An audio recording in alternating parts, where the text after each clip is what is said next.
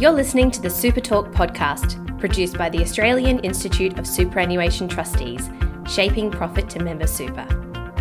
Hello and welcome to Super Talk. My name is Gary West and I'm the Senior Manager, Media and Communications with AIST. Recently, we took a look at why you may be wrong about digital transformation with SS&C Technologies.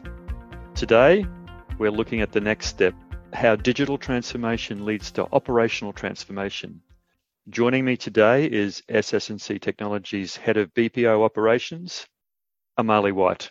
Today's topics will be discussing technology enablers, member experiences, finding the best balance, and how to inject operational expertise into digital transformation. Amali, thank you for joining me today.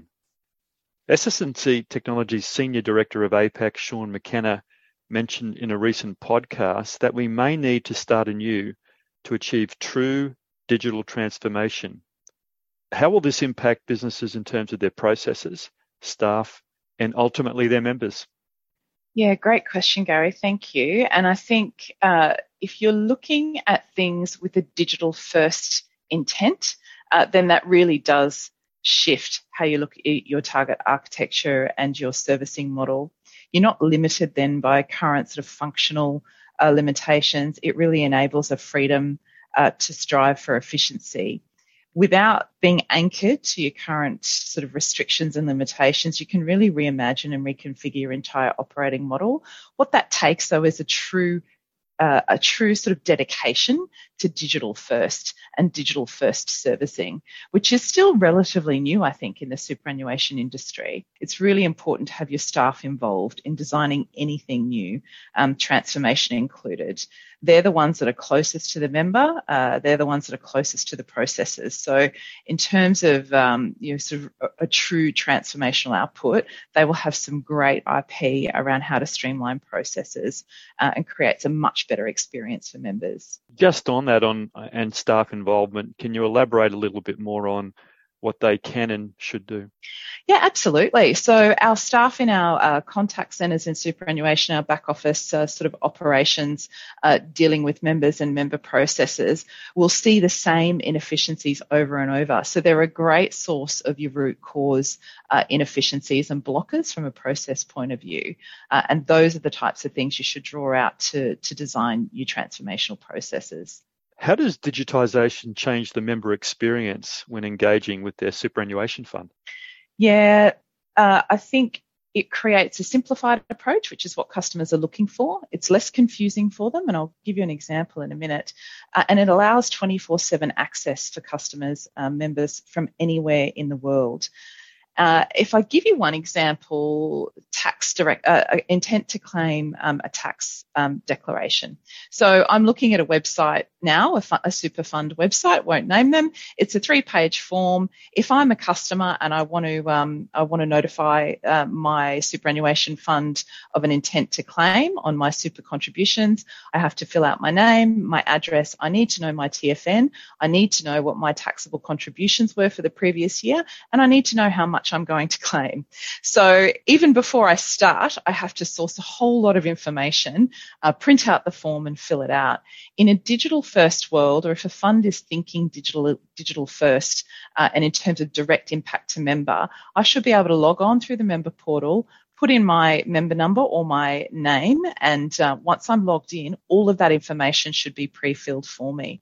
So even where funds are offering a sort of a PDF type form to fill in online, we're still putting a lot of cognitive load on our members, and I think that's the differentiator. If you're going for a true transformation, all of that information is provided and the member should just be able to hit submit. What's your view on how regulation needs to evolve to keep pace with digital innovation and finding the best balance to best suit member needs? Yeah, this is a challenging one. It's not, legislation doesn't necessarily shift easily. That can take some time and it can take lobbying in some instances.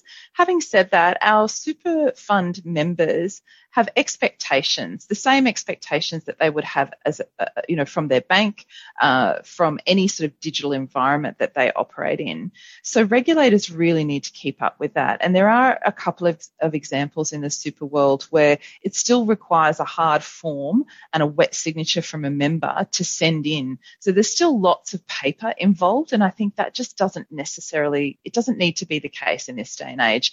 And that's where I feel that regulators would benefit from focusing on. You're driving scale for members and funds if you're removing some of those blockers in the regulated environment. To finish on a high note, do you have any tips and insights on how and when to get started? What do we need to be on the lookout for? So I think you need to be on the lookout for open, secure platform. I think any sort of change or transformation in this area should obviously hang off your strategy.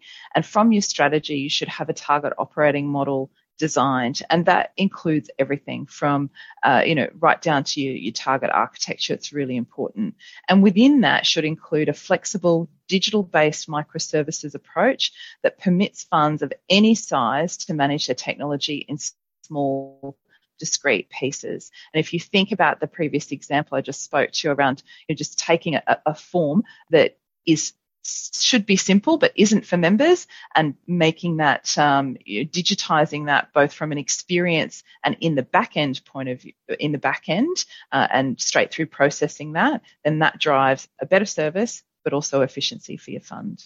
Given the obvious benefits of a digital transformation for super funds, how long do you think it will be before they get to the position where they should be and need to be? Well, as an industry, we are still behind. We're still behind banking and other financial services industries. So I think we are catching up, though, which is great. I think it depends on the size of your fund and the complexity of your architecture and the complexity of your strategy and your service approach as well as to how long it will take exactly.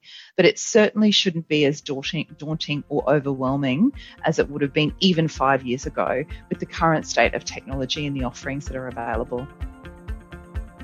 That's all for this episode of Super Talk. Thanks to Amali White of SS&C Technologies. For more episodes of Super Talk and for more information on the work of the Australian Institute of Superannuation Trustees, visit our website at aist.asn.au